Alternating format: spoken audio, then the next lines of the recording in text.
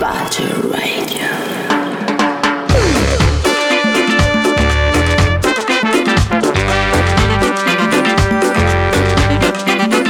That's right, ladies and gentlemen, it's Badger Radio.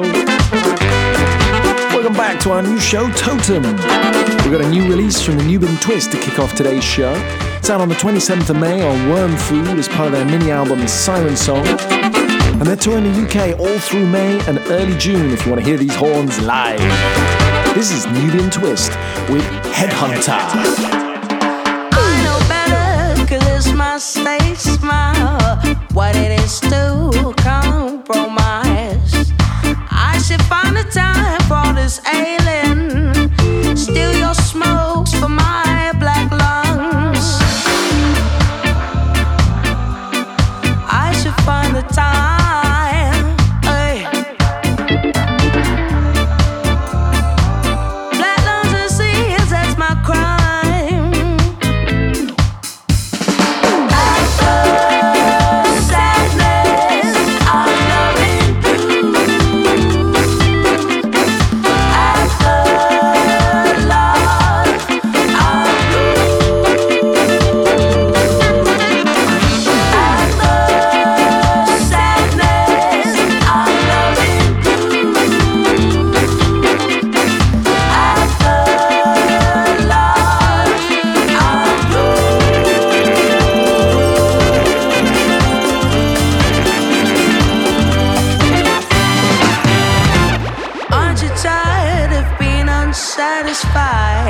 It all backs up to your bad day. I just sit at work and watch my doja sing. Rather sing out songs like all of me. I should find time. Hey. Black lungs and seas, that's my crime. Hey.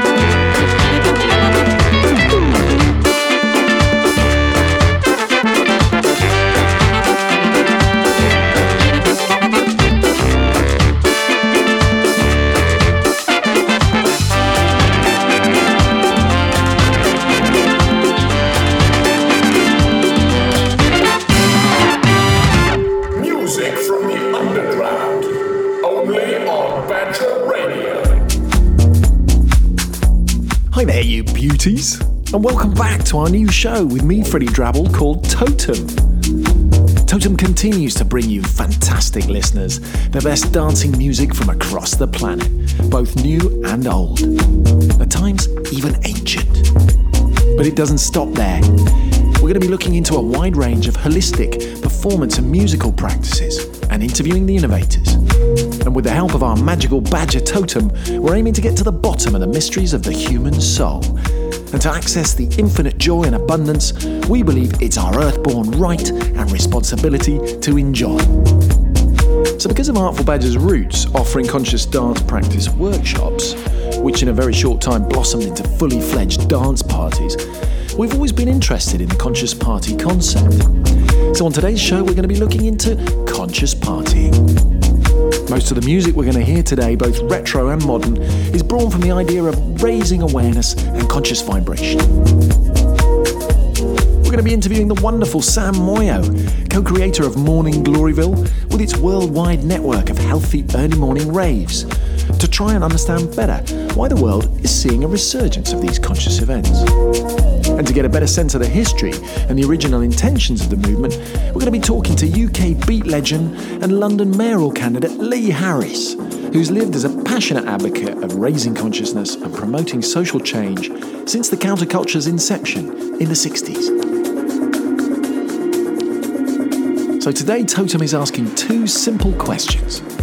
What is conscious party? And is it an effective way of raising consciousness? So sit back, strap in, and in an adaptation of the words of Timothy Leary by himself, turn on, tune in, drop out, and drop back in again. Oh yes. I've fallen back in love with Quantic recently, thanks to my brother sending me some absolute gems. I'd forgotten how seamlessly he blends reggae, trip-hop, dub, jazz and funk with his own tropical twist. He's out and about this spring on his Tropical Elevation World Tour, so you might still be able to catch a UK gig. This one's from his 2008 album, Death of a Revolution, on the amazing True Thoughts label based in Brighton, who've also got other geniuses like the Hidden Orchestra and the Hot 8 Brass Band who are well worth checking out. This is Quantic with Mi Chocolatina.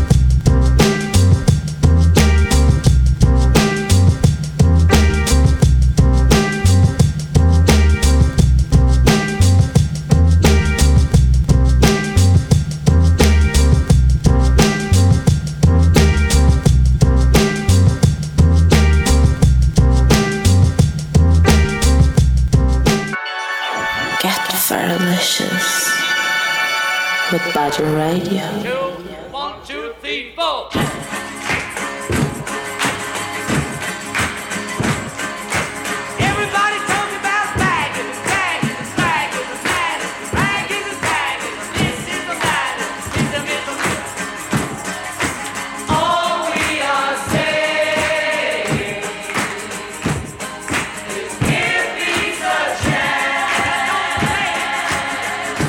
So the modern conception of conscious partying has been around as long as the peace movement launched by American activists against the Vietnam War in the 60s. Keynote events include famous concerts like Woodstock in '69, billed as 3 days of peace and music, and the Festival of Peace in NYC in 1970, fronting talents like Joplin, Steppenwolf, Paul Simon, Miles Davis and Herbie Hancock. These events took celebrations of music and gave them a clear message and intention.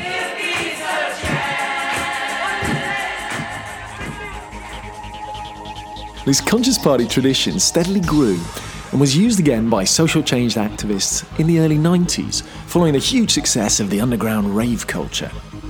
A strong example of this was Frank Clark's Megatripolis Club Night, which Lee, who we're going to speak to in a little while, was heavily involved in.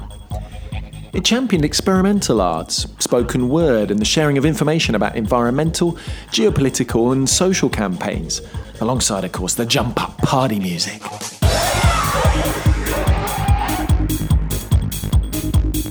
The inspiration for this format continued with events like the Multimedia Warp project and on into the 2000s with the Synergy nightclub at SC1. And it's been growing in popularity and diversity ever since. We're seeing all kinds of sober yoga dance raves, ecstatic dance ceremonies, sacred music jams, cacao rituals and conscious festivals across the Western world. These gatherings use celebration as an opportunity to share creativity and knowledge.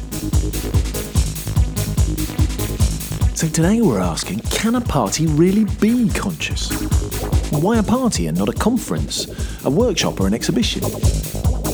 Is having fun not just frivolous when faced with the important messages of social change and art? The key to the answers seems to be within this concept of celebration, which is traditionally a joyful occasion in the company of your community set to music and dancing. Does that experience have some special effect on consciousness? Hopefully after these interviews, we'll be able to answer these questions, or at least we'll be able to make up our minds for ourselves. I imagine that you interstellar listeners already have loads of opinions on this and other subjects we're going to be getting into on Totem, so you can always let me know what you think and send music requests by email to freddie@artfulbadger.org. That's Freddie with a Y @artfulbadger.org. Please do write and let me know what you think and what you'd like to hear, and I'll get it out on the next show.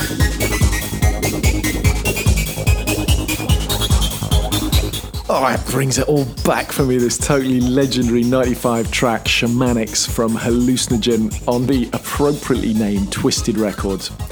I'm really looking forward to getting into the Megatripolis era of the mid-90s with Lee Harris later on, so don't go away. But rather than let this one play out, let's come straight up to date and hear a new track championing social change in the party context. It's Borders from the Undercover Hippie, and it's a fundraiser for Crisis Aid's Refugee Crisis Appeal following the Syria refugee crisis, which I'm sure you know has been confirmed as the largest in modern history.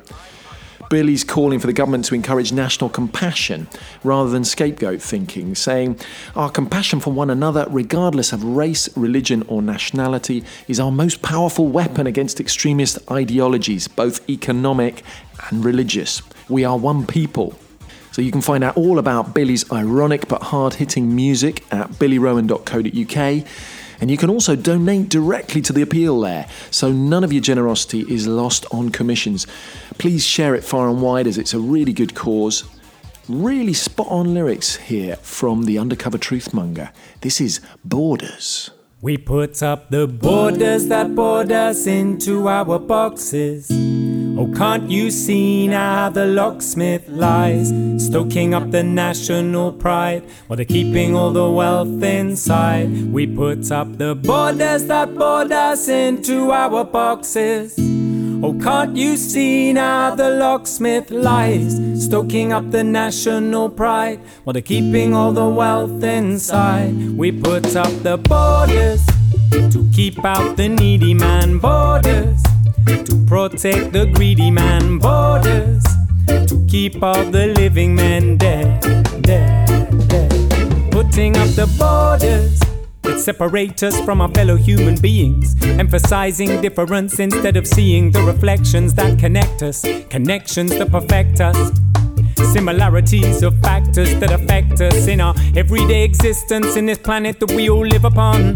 6 billion expressions of the same essential one, the same essential force, that fundamental source of energy that manifests itself in oh so many different forms. And it's all alright and all okay, and that's just fine, you know. But me, I know that sometimes you have to draw the lines just to make sense of what you see of this reality. But understand the lines you draw only exist within your mind. It's the illusion of separation. Whoa, separating nation from nation, the justification for social segregation, so deep in our delusions, like a world of mental patience. Now it's time to tear down the asylum walls and let the patients out. It's time to let the refugees inside and share the wealth about. It's time that we all understand we are just one land, just one people. It's time to make a stand and say no, whoa, whoa, whoa. I won't go, whoa, whoa. I won't go quietly, no, no, no. I won't go quietly, no, no, no. And if I do, well, you should know, you can't trap my soul, trap my soul. Behind these borders that board us into our boxes. Oh, can't you see now the locksmith lies, stoking up the national pride, but keeping all the wealth inside. We put up the borders that board us into our boxes. Very astute rhymes from the undercover hippie Billy Rowan here. Get onto his website to donate to the Refugee Crisis Appeal. But without further ado, it's time for the Badger News. It's been another jam-packed year for the Artful Badger.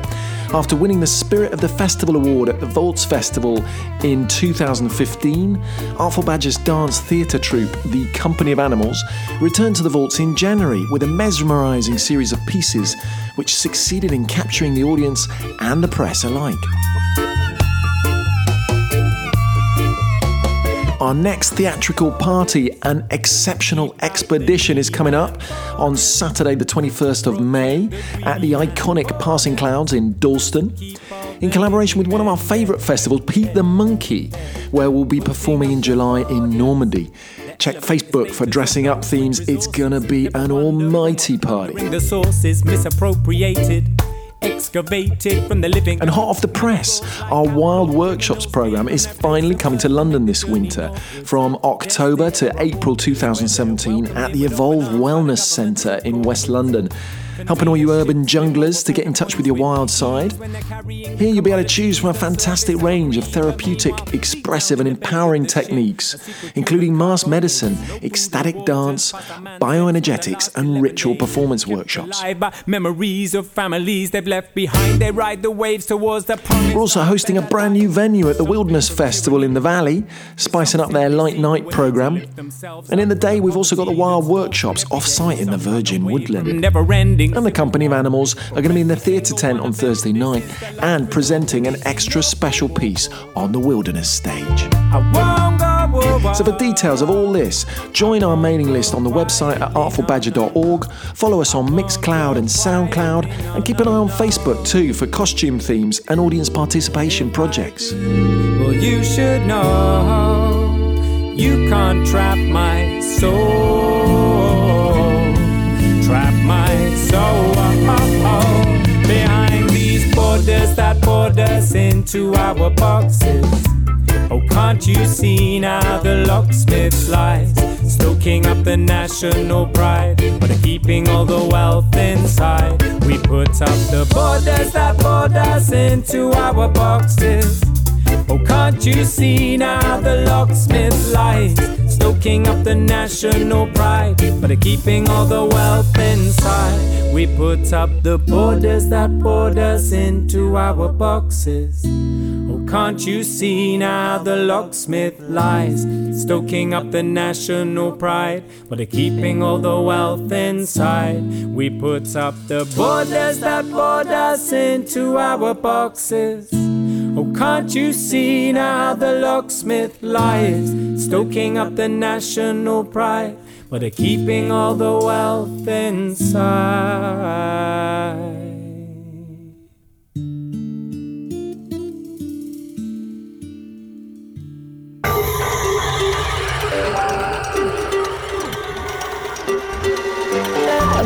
Country Radio. So before we chat to Sam Moyo from Morning Gloryville, rave your way into the day, I think we're going to need some electronic music to get us into that Morning Gloryville headspace. So this is one from Seb Ledger's 2013 album Back to Basics on the French label Mistakes Music. Seb's always had a uniquely melodic and instrumental take on tech house, but this track seems to take that to new levels and weirdly seems to be one of his lesser known tunes. Anyway, thanks to DJ Daniel Dangerferro for putting me onto this one. This is Seb Ledger with Magic Sand.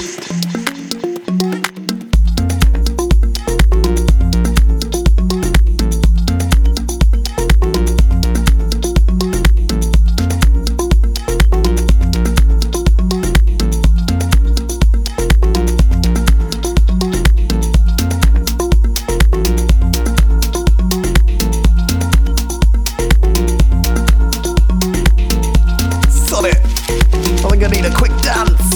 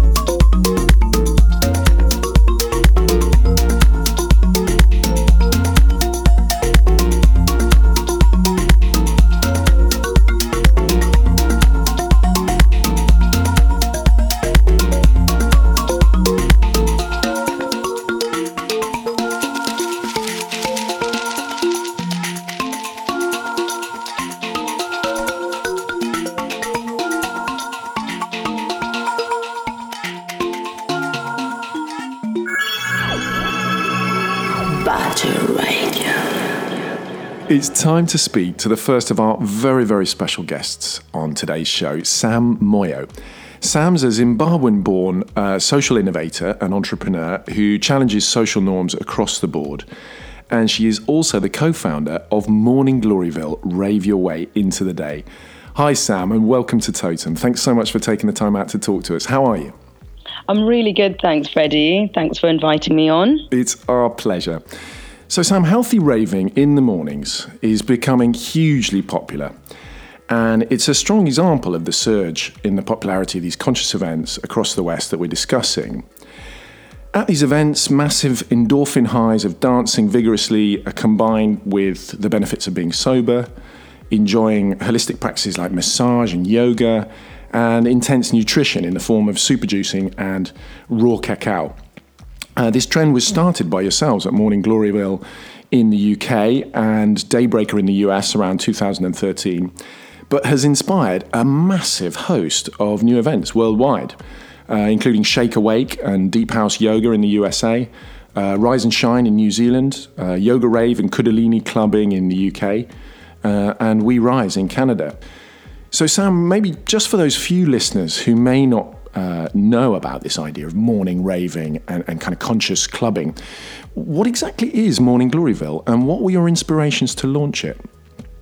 Morning Gloryville is an early morning dance party with only one rule: no drink or drugs.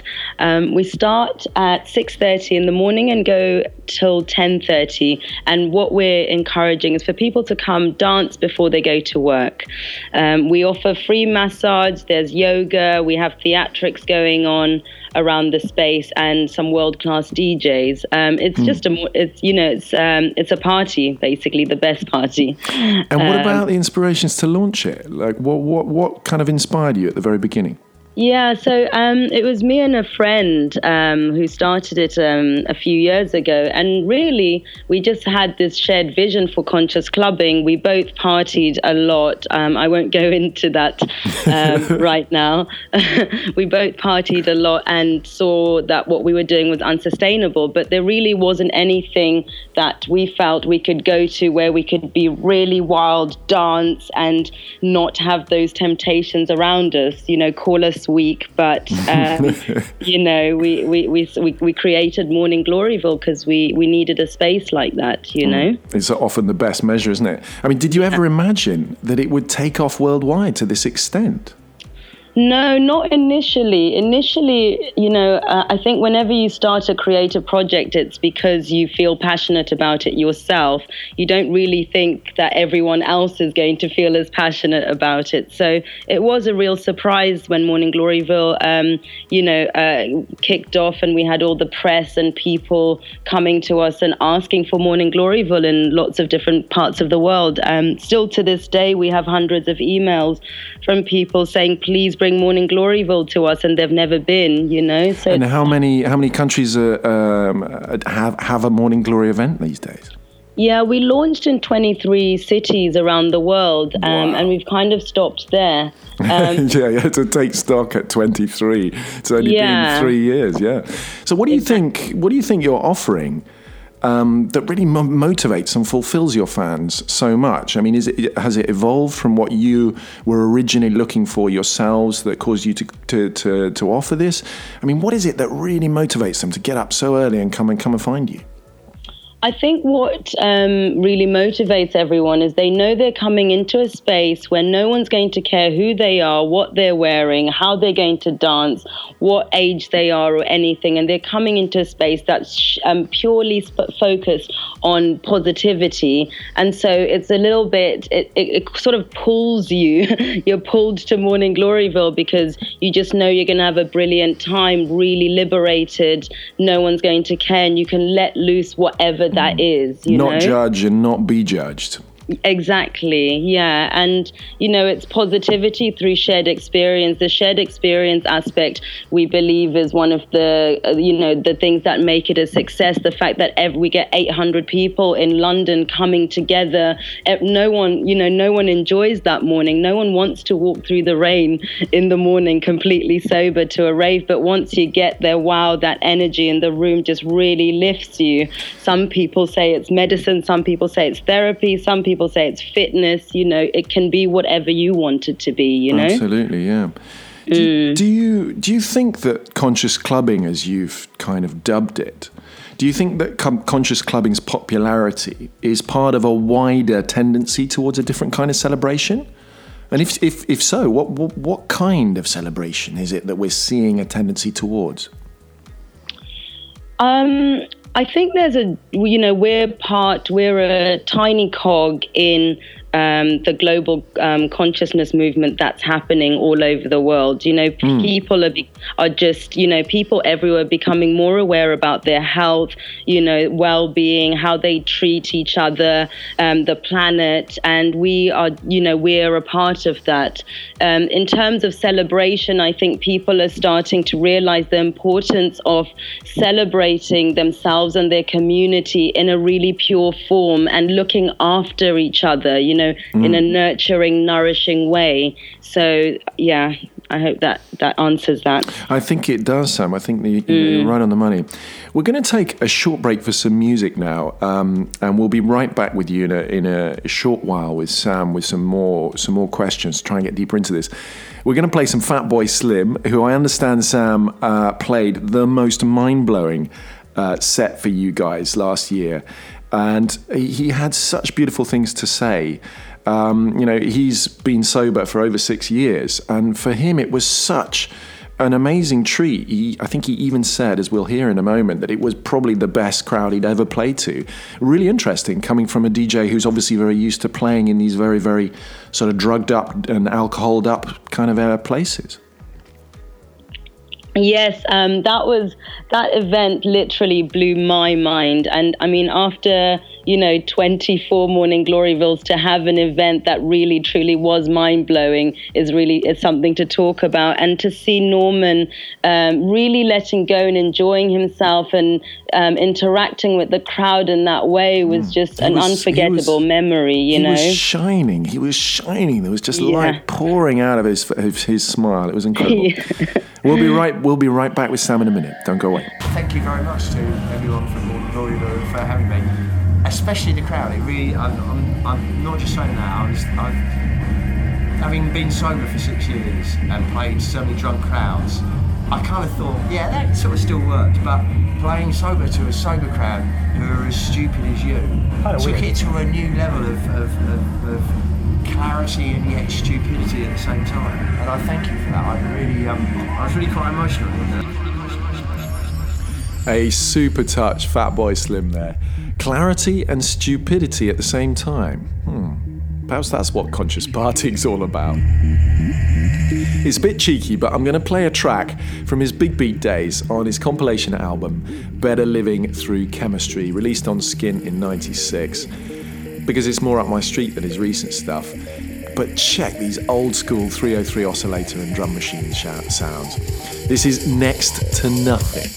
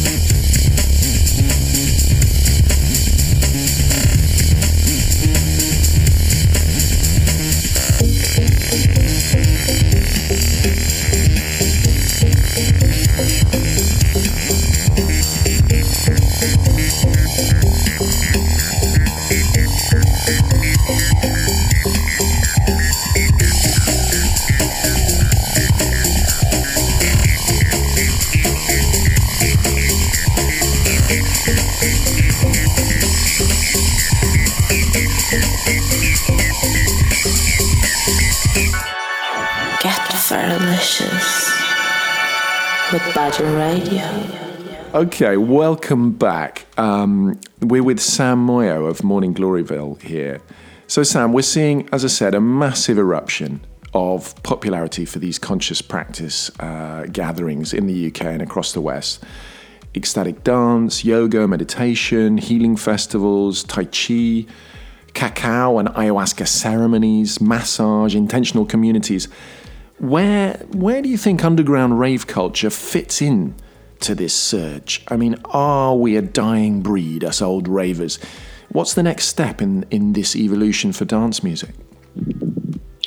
I can't really comment on the evolution for dance music, but I can comment on the fact that people all over the world are just becoming a bit more down to earth in realizing that we need to get back to basics. You know, we've all been, lured in by drugs, alcohol, colorful things and everything. And there's been a bit of like soul being lost within the entertainment industry. And all that's happening now with this conscious clubbing movement is that people are starting to just enjoy that music and each other again without being affected.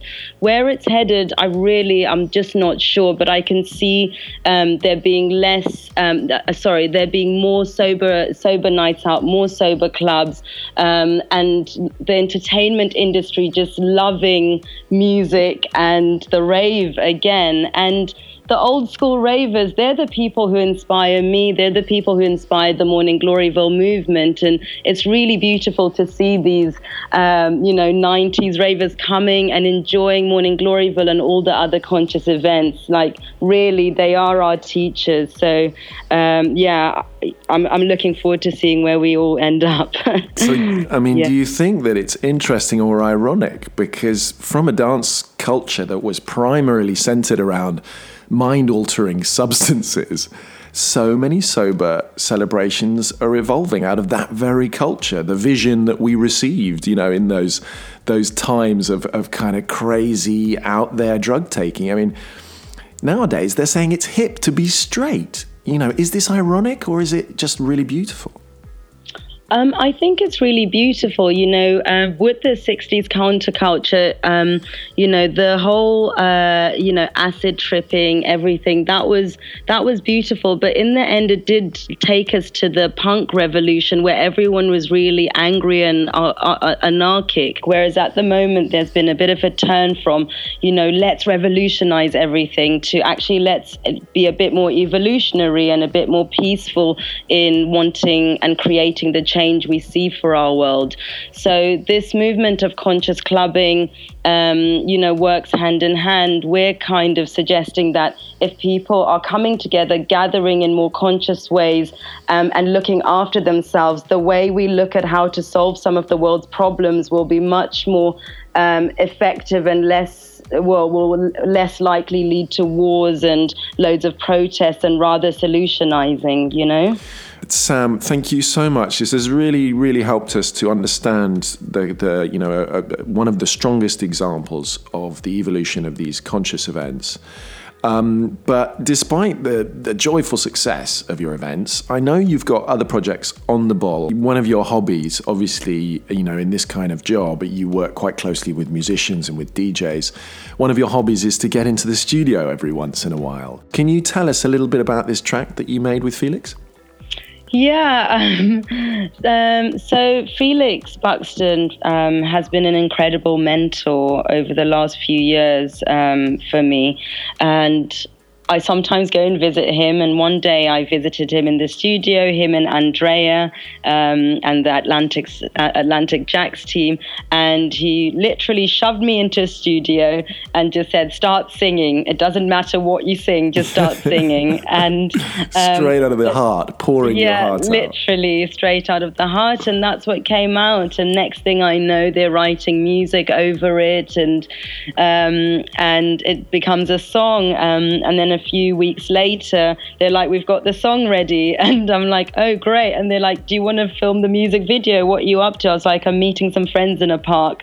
Next thing I knew, we were in a park filming with all my friends. So hopefully we are going to hear many more of Sam's hobby projects as she pushes her philosophy out into the world with the fantastic musicians she's working with.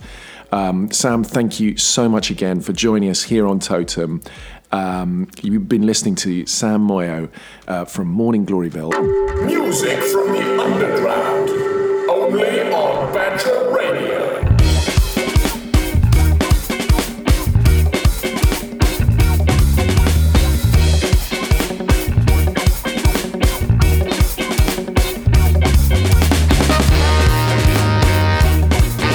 One of the Artful Badger's favourite protest bands coming up next, the London Afrobeat Collective.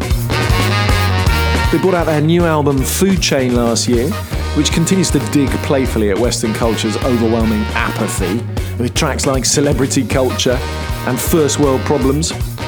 As Fela Kuti once said, music is the weapon. This track, though, is in the African language of lead singer Funke Adeleke, and it offers a welcome break for us illiterates from the important issues they sing about. This is Ole, in brackets Lazy, from the London Afrobeat Collective, and it effing rocks! I dare you not to want to dance to this.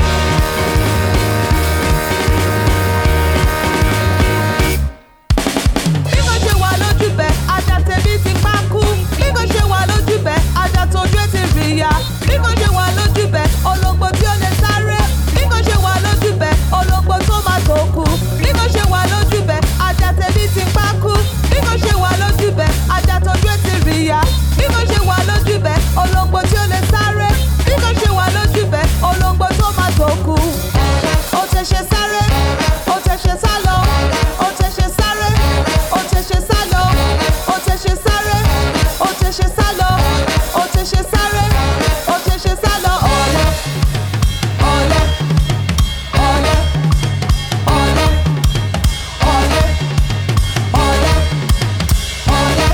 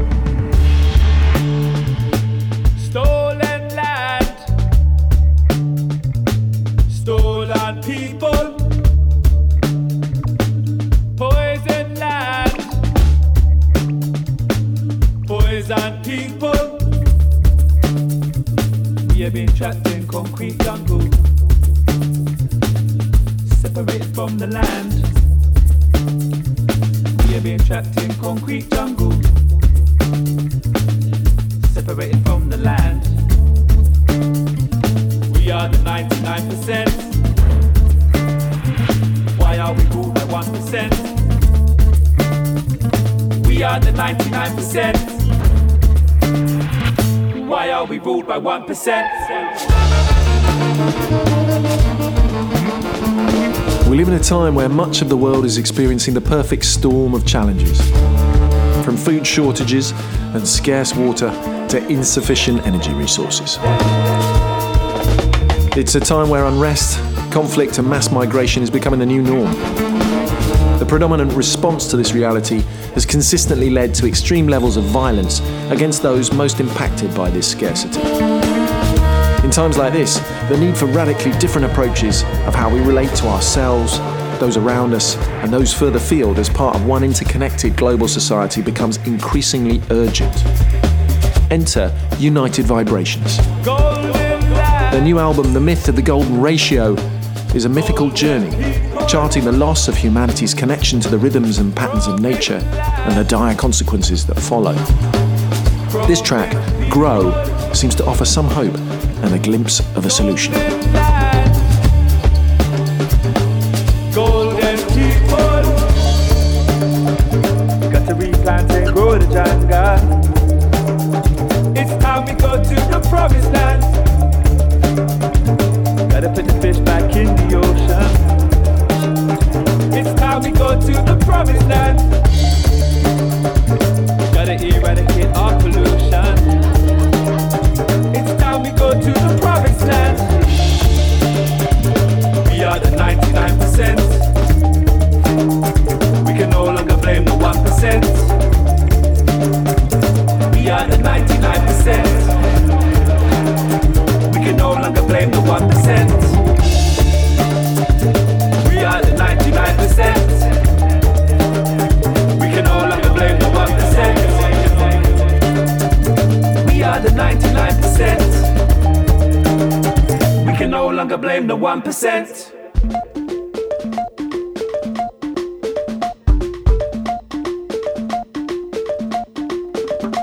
We can no longer let these people rule us. We gotta take responsibility. Oh, yeah, yeah. And if we stay true, nothing can defeat us. We have to make our own destiny.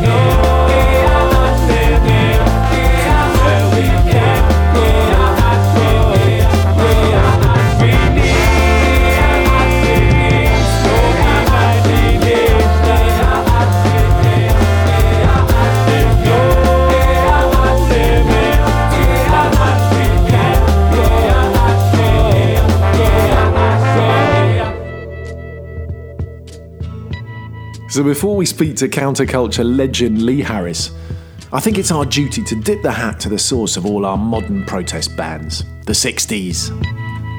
This song from Buffalo Springfield is commonly mistaken to be an anti-Vietnam song, but was actually written in response to LA police clashing with protesters for civil rights, in which Peter Fonda was arrested.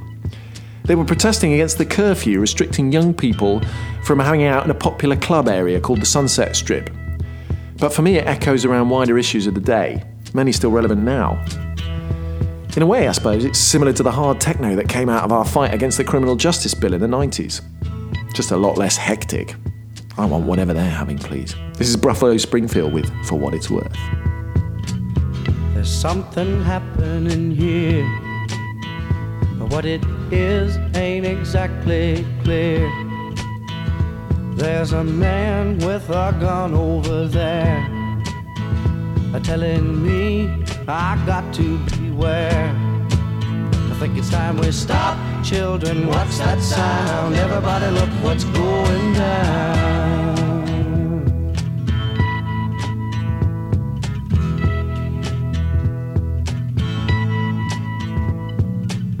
There's battle lines being drawn. Nobody's right if everybody's wrong. Young people speaking their minds are getting so much resistance from behind. Time we stop. Hey, what's that sound? Everybody look what's going down.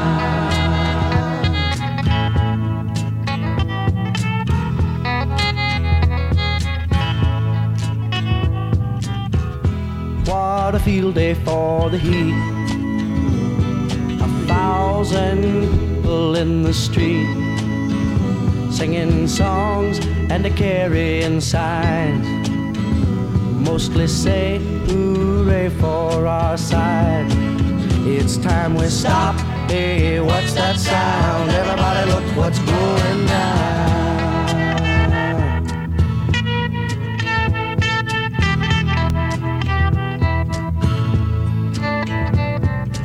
Paranoia strikes deep into your life, it will creep. It starts when you're always afraid. Step out of line, the man come and take you away. We better stop. Hey, what's that sound? Everybody look what's going. We better stop. Hey, what's that sound? Everybody look what's going. We better stop now. What's that sound? Everybody look what's going. We better stop. Children, what's that sound? It's time to speak to our second extremely special guest, Lee Harris. Now, there's not much South African-born Lee hasn't done in his life, so he defies any sort of categorization. He's been an apartheid activist, an actor, a playwright, a poet, a writer, a journalist, a magazine and comic publisher, a shop owner, a spoken word recording artist, a father, a grandfather, and even a politician. However, he is predominantly known for being a writer of texts that were part of the underground movement in the 60s and the 70s, and also as a journalist and publisher championing all the protagonists of that movement across the whole spectrum of music, poetry, theatre and graphic novels. He's also really well known and hugely loved for his fantastic shop on the Portobello Road, Alchemy, or Alchemy Culture Shop, his long-standing tribute to the immortality of the underground movement. It appears that fascinating alchemies seem to follow Lee around, as his career is a plethora of successfully facilitated incursions of the underground values and talents into the mainstream consciousness, including Timothy Leary, Howard Marks, Julie Burchill, Peter Tosh and Tony Parsons. The list of his history-changing collaborators is long enough to fill several lifetimes.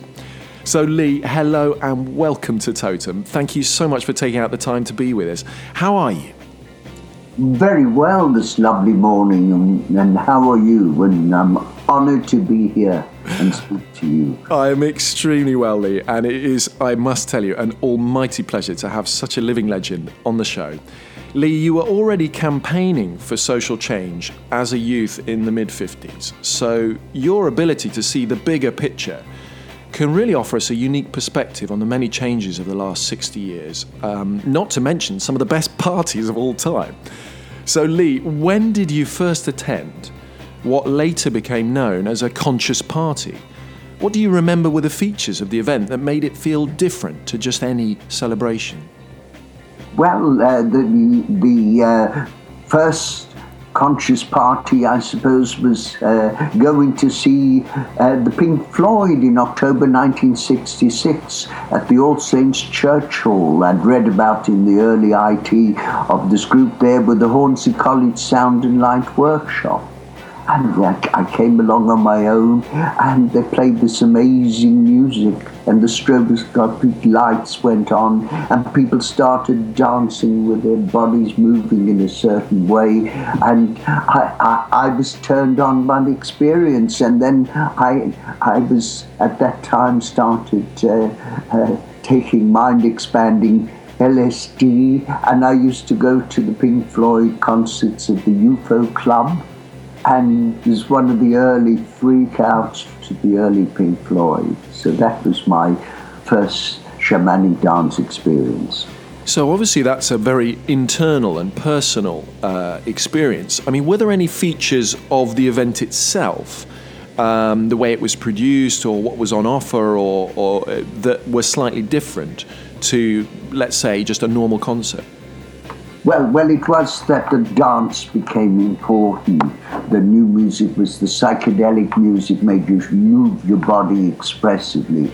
And I'm going to, and one of my philosophers at the time was Alan Watts, who was British born and lived in California.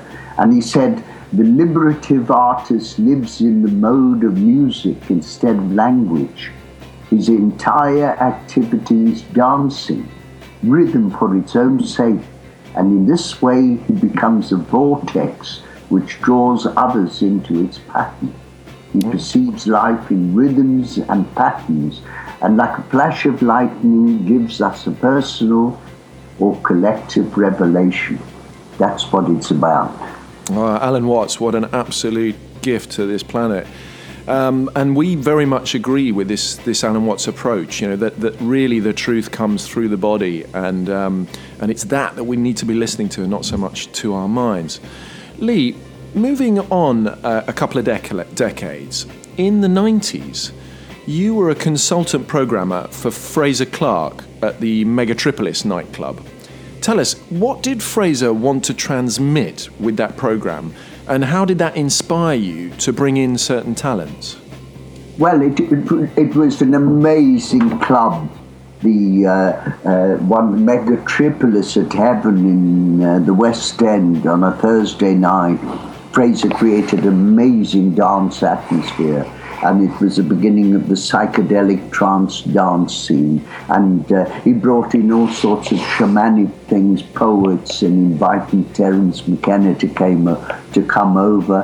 And he invited me to come and talk at Megatripolis on 30 years of counterculture. And it was at the night of the Criminal Justice Bill. So it was a very special night, and I did my talk there and made so many wonderful friends. And then Fraser had a difficulty with Bugsy, who ran the club with him, Peter Moss, and Fraser had to leave. And then I was invited in to bring the underground culture to this rave culture. And I brought first Allen Ginsberg, the American poet who has been published, the Penguin Classics. Wow. And here I'm appearing at the Albert Hall with Paul McCartney, and that was a special night. 1,000 young people came to listen to a 69-year-old man, and the music was stopped on all the floors. It was a transcendental evening of just a stone's throw from where his beloved William Blake lived. So So it was a very special moment. So bearing, Fraser's intentions and obviously the collaborators you went on to work with after Fraser left the project, do you feel that you achieved your aims with the talents that you brought in?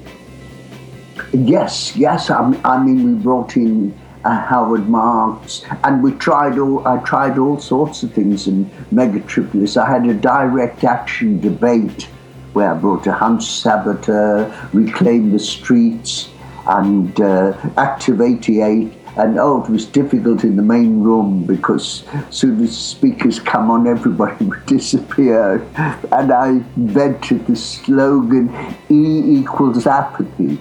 So I said, come on, you must open up to other things. And I was told, not when the rush comes on, you see. I had an evening of empathy there. Yeah, this slightly brings me on to my next question. Often, critics undermine the credibility of such events due to the party element. Do you have any doubts about the party environment being a good context for sharing art and information, given that the public are so often tainted by alcohol, weed, and other recreational drugs? I mean, do you think it's an effective place to transmit art and campaigns? I do think it is to hit at the social conscience of the dance, in the cosmic trance dance. I think if you inspire people, and I've got someone who's going to appear for me in a concert for my Lord Mayor thing in March the 5th, and he's a guy I met who came to my psychedelic circus party in London. And he said, I came to your party and I was so turned on by it, he said that I became a DJ, and I am a singer, folk singer, and I have a band, and my name is Smiley. And it all came from going to your event 4 years ago. So, I mean, if you do some shamanic events and you reach out to people, you turn people on, you change people's lives. And one person is as important as a mass. So there's something very important in shamanic events that bring people together. And what's interesting about this point is our sort of obsession in modern enlightened culture is rationality, intellectuality, and ideas. Whereas from what you've been saying, one of the most transformative and effective elements of this whole movement was that it was appealing to people's hearts and to people's bodies, and it was changing them through their experience, not through their minds. And that seems to be a strong theme. Yes, it was the wholeness, the mind, body, and spirit. It was the wholeness of the human being, and we're not just mind. We live here with our senses, and we're able to touch and feel.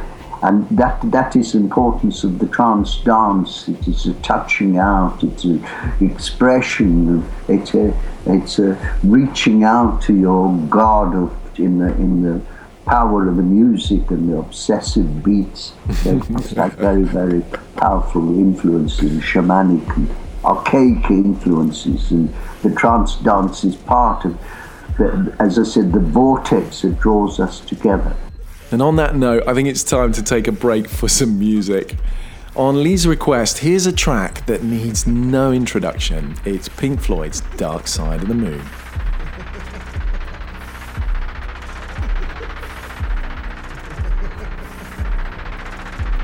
First freak out indeed.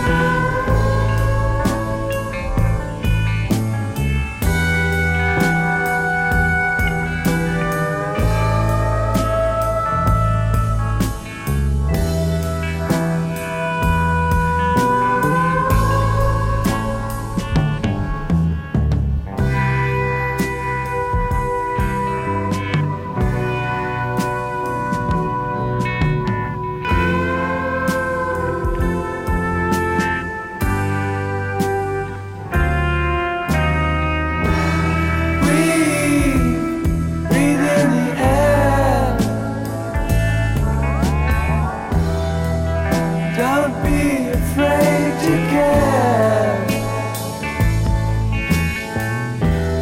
Leave, don't leave me. Look around, choose your own ground. How you live, how you fly, smiles you'll give and tears you'll cry. And all you touch and all you see is all your life will ever be. Run, rabbit, run. Dig that hole, get the sun. When at last the work is done,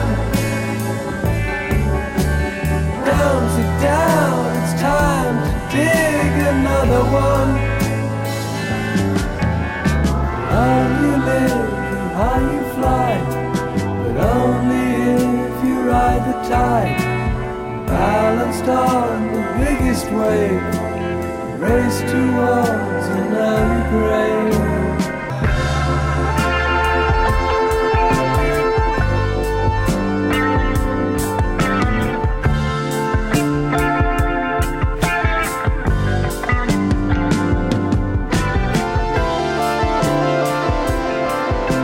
Welcome back, Lee. We spoke to Sam earlier about the importance of these new sober events as one large strand of the Conscious Party trend. The other main strand is the large part of the programme devoted to socio-political campaigns. So NGOs, they actively seek out these events to have stalls offering information, to show films and give talks about all kinds of subjects. GM foods, privacy laws, Palestine, fossil fuels, fresh water, sustainable energy, the Occupy movement, rainforest destruction, big pharma, big agriculture, decriminalisation of drugs, the war on terror, and loads more. This is community activism at a grassroots level. In your opinion, Lee, what are some of the most important issues you've seen presented at these events? Well, there are so many different people. I brought, say, to Megatripolis people who spoke on prisoners and the war on drugs, about people doing long prison sentences in different parts of the world, especially anything to do with the ecology, the harmony of the planet. Because in the underground, the early days, in '68 was the first time I heard the word ecology mentioned. And the poet Michael McClure said it's not the new left, it's not political, it's ecological, it's immanent, and it must be seen to now. So there's a new way of looking at species and at the inhabitation and the animals and the whole planet. Our responsibilities, yeah. Yes, our responsibility, and how that we must live in harmony with nature, not fight against it or to dominate it, as Western capitalist culture is inclined to do. And do you feel that, obviously these issues have been campaigned for nigh on 60 years now. Do you feel there's been progress? Do you think we are sort of seeing the fruits of these campaigns? Well, yes is the answer. Some of our dreams, like my dream to legalize cannabis, has taken 50 years. But I waited 38 years for apartheid to go and for Mandela to become president. So time is longer than rope. But yes, lots of the things that started in the 60s. We first started using the word organic. People thought petrol was organic. So the whole movement started for natural and whole foods and all sorts of awarenesses. The awareness of diet, which is so important. So a lot of things came out of the underground, a lot of ideas that are part of mainstream now, especially an awareness of the climate and how we pollute the world. So I think we've advanced, and yet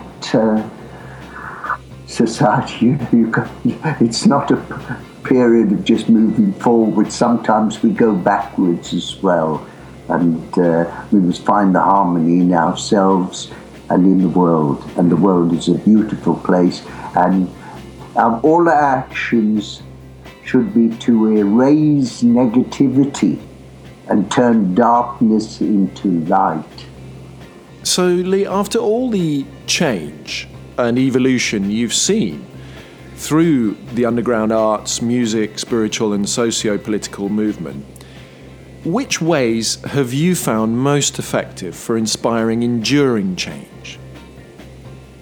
Well, it means changing people's consciousness, people's awareness that things can, that's how change comes, and it takes a bit of time. But how do you do that? What's the best technique for really getting right in there, into their consciousness? Some people think, and I feel too, defiance, passive defiance, not necessarily violence. Because sometimes I learned as a young guy in South Africa, and there were racist laws, that sometimes important to show defiance against unjust laws. So I understand the Occupy movement, and we have to sometimes stand up for what we believe in. And I have staged a vigil outside Wormwood Scrubs prison one Sunday, where I painted all the slogans to arrest the Home Secretary and to free Roy and Alice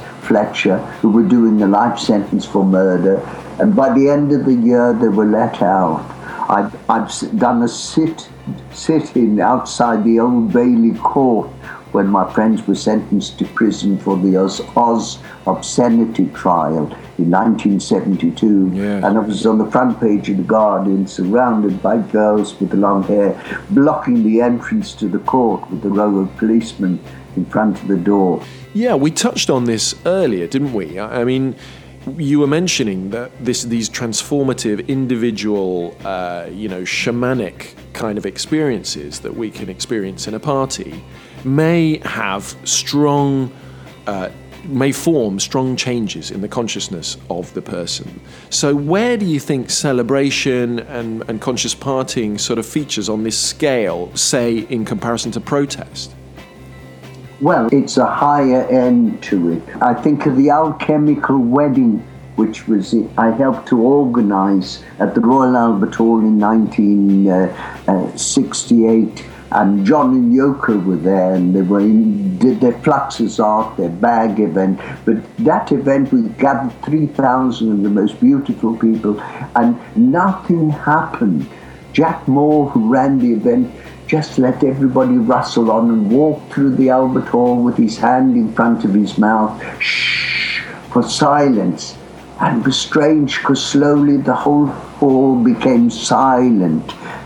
And people guffawed, and it was a nervous thing. And suddenly, out of the silence, a Hare Krishna guy banged a drum, and someone did this, and someone started moving. And suddenly, out of that silence, the whole of the Albert Hall, the floor in front of the stage, was full of swirling bodies. I was one of them.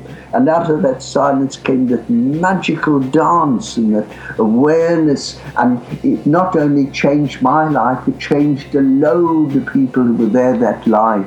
I've written about it in The Foot Soldier's Tale. And what it did, it turned us all into part of the myth, with such a mystical experience. And that element of change, that organic transformational change, you cannot get it from the level of politics, because politics lacks that awareness of the great forces and great beauty of life. The listeners can follow your research over the years of this, as you were saying, is it The Foot Soldiers? What's the name? It's called Echoes of the Underground, A Foot Soldier's Tales. And in this document, we can get almost a full range of all of Lee's writings on this subject over the years. So do check that out if you want to hear more. Thank you so much, Lee. Your really broad experience has really helped us put this subject into context. But I know you're embarking on a new adventure into politics at the moment as you run for Mayor of London. which I know the listeners are going to be extremely curious about. A challenge, to say the least. For which party are you running? I'm running for the party called Sister. Cannabis is safer than alcohol.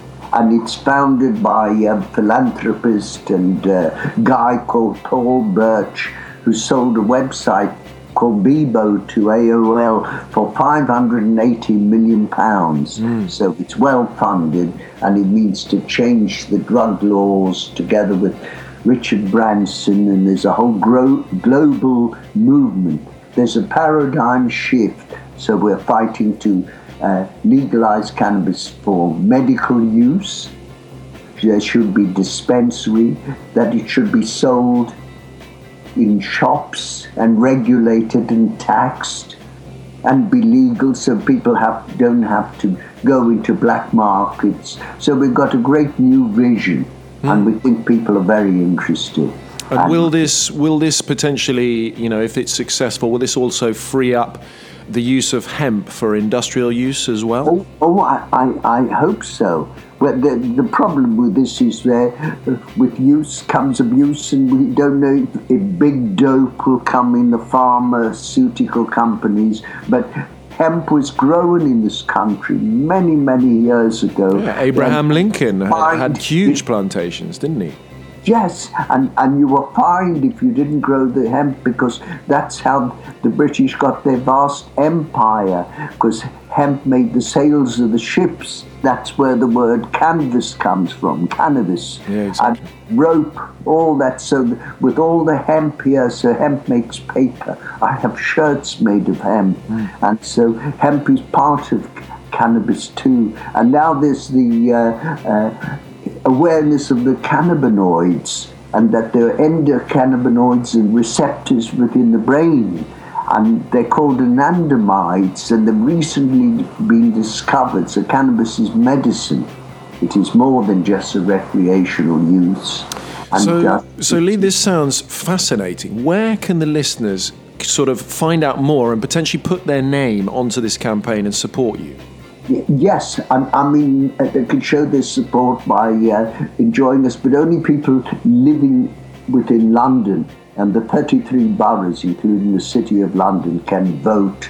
So, but there is Sister has a page, and there's Lee Harris for London Mayor Sister, and I have a Facebook page which has quite a lot of the information that's sent to me. Posts on what's happening with cannabis all over the world, and it's happening so fast from Canada to Australia. So medical marijuana is going to be the next thing. Well, Lee, I'm so happy to hear that the campaign is making progress, having you having put in so many years to this cause. Lee, once again, an enormous thank you to you, and wishing you the very, very best with everything that you continue to work on for these fantastic causes. Thank you. Bless you and bless all your listeners. One love. Badger Radio. Highly committed celebrators and inspirers of the UK's environmental movement, folk band Seize the Day next up. This from their 2006 album, The Tides Are Turning. If you can't beat them, kill them laughing, I say. If you're underwater one morning, don't blame it on global warming. The hole in the sky is just a lie. Icebergs are actually forming. Pumping oil is green, that's how I want it seen. So I've changed my roles to teach your schools a corporate American dream. Globalization, it's a pirate's life for me. We're fighting over each other for your dependency. And as long as you go to war, whenever we want you to, you'll have a tank full of petrol every morning. I say, how many Indonesias does it take to make a pair of trainers? Who cares? Now the workers of the Western world are such a fussy bunch, demanding such conditions as holiday pay and lunch. So a strategy I plotted to foil the workers' plan is to shut down all their factories here and build them in Taiwan. Globalization, it's a pirate's life for me. We're fighting over each other for your dependency. And as long as you go to war, whenever we want you to, you'll have a tank full of petrol every morning. Free trade on the horizon, Captain! Hoist the sail! For sales or January sales! It's all for sale! Convenience is 8 till 8, we've salad all year round. The lorries come from Africa with lettuce by the pound. Our pipeline feeds the lorry and the lettuce feeds your health. And everyone is happy as I globalise myself. Globalisation, it's a pirate's life for me. We're fighting over each other for your dependency. And as long as you go to war, whenever we want you to, you'll have a tank full of petrol every morning. Global warming ahoy! Roll out the colour! We sold the cannon! Who cares? We made a killing! Now everyone has to eat, and food has got to be cheap. So the future of food's a GM crop for me. Sure, your local farmer may be hanging, but that won't stop me banging on about how globalization's good for me. It's good for me. It's good for him. It's good for me. It's good for him. Oh yes, it's bloody well good for me. We want for him. Your local farmer may be hanging, but that won't stop me banging on about how globalization's good for me. We're the brokers and the dealers, the planetary peelers, the apple of our triangular eye. The fate of planets lie before us. Don't think you can ignore us. Just join in with my chorus or you'll die. Globalization, it's a pirate's life for me. We're fighting over each other for your dependency. And as long as you go to war, whenever we want you to, you'll have a tank full of petrol every morning. A tank full of petrol, a tank full of petrol, a tank full of petrol every morning. Morning! A tank full of petrol, yeah? Badger Radio. I think it'd be rude not to include the mastermind of Alan Watts on this show, especially as Lee mentioned him so aptly just now. The backing track's a little bit dodgy, but Alan shines through. You just can't ignore this guy. My contention, my personal opinion, this is my basic metaphysical axiom, shall we put it that way, that existence, the physical universe, is basically playful. There is no necessity for it whatsoever. It isn't going anywhere. That is to say, it doesn't have some destination that it ought to arrive at. So then, in music, though, one doesn't make the end of a composition the point of the composition. If that were so, the best conductors would be those who played fastest. And there would be composers who wrote only finales. People go to a concert just to hear one crashing chord, because that's the end. Same way in dancing. You don't aim at a particular spot in the room. That's where you should arrive. The whole point of the dancing is the dance. Now, but we don't see that as something brought by our education into our everyday conduct. We've got a system of schooling which gives a completely different impression. It's all graded. And what we do is we put the child into the corridor of this grade system with a kind of, come on, kitty, kitty, kitty. And yeah, you go to kindergarten, you know, and that's a great thing because when you finish that, you'll get into first grade. And then come on, first grade leads to second grade and so on, and then you get out of grade school, you go to high school, and it's revving up, the thing is coming. Then you're going to go to college, and by Jove, then you get into graduate school, and when you're through with graduate school, you go out to join the world. And then you get into some racket where you're selling insurance, and they've got that quota to make, and you're going to make that. And all the time, this thing is coming. It's coming, that great thing, the success you're working for. Then when you wake up one day about 40 years old, you say, my God, I've arrived. I'm there. And you don't feel very different from what you always felt. And there's a slight letdown because you feel there's a hoax. And there was a hoax, a dreadful hoax. They made you miss everything by expectation. Look at the people who live to retire and put those savings away. And then when they're 65, they don't have any energy left, they're more or less impotent, and they go and rot in an old people's, senior citizens' community. because we've simply cheated ourselves the whole way down the line. We thought of life by analogy with a journey, with a pilgrimage, which had a serious purpose at the end. The thing was to get to that end, success or whatever it is, or maybe heaven after you're dead. But we missed the point the whole way along. It was a musical thing, and you were supposed to sing or to dance while the music was being played.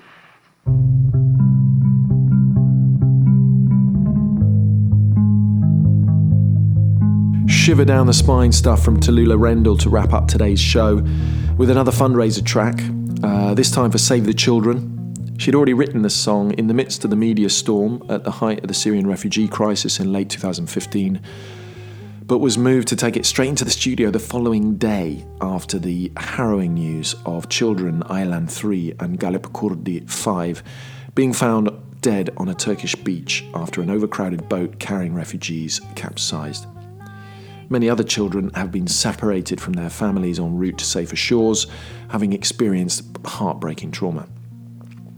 So you can support Tallulah's effort to raise money for the Stoic Save the Children effort on the justgiving.com website, searching for Tallulah Rendell. Artists' calls haven't changed much since the Vietnam War.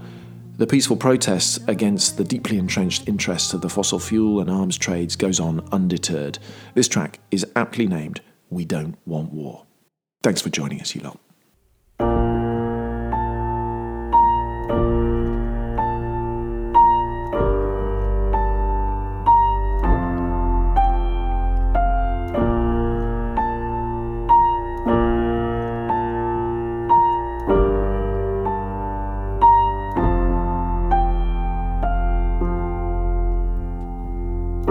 They ran with their dreams of hope through the scars of a bleeding land, oh, through the fires that began to rain, burning buildings, burning, and the child who will never know, will never grow in his homeland. Or the neighbor you'll now never meet, 'cause he'll never leave the bloodline.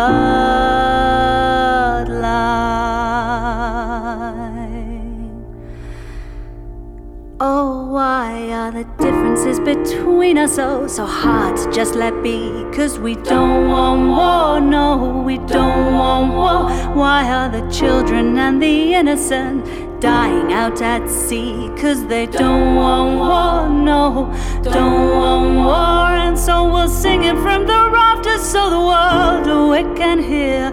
We don't want war, no, we don't want war. And so we'll sing it from the rafters so the world can hear. We don't want war, no, we don't want war anymore.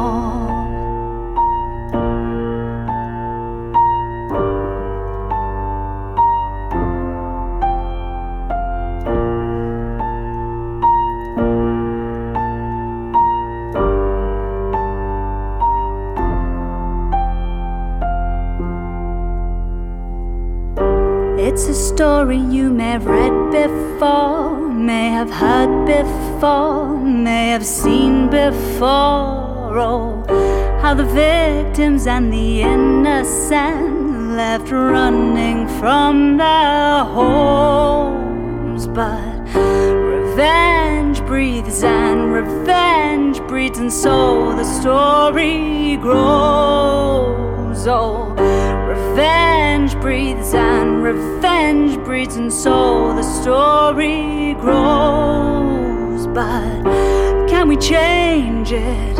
Can we change it?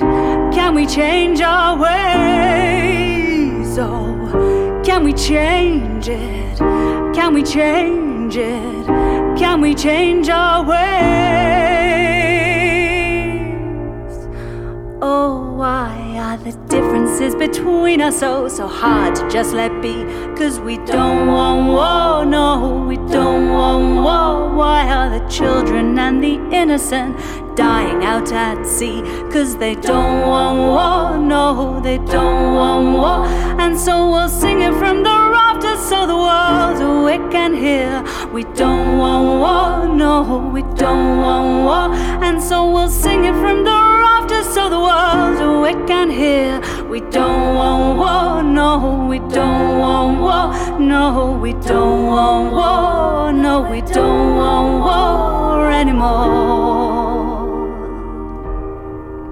No, we don't want war, no, we don't want war anymore. No, we don't want war, no, we don't want war anymore.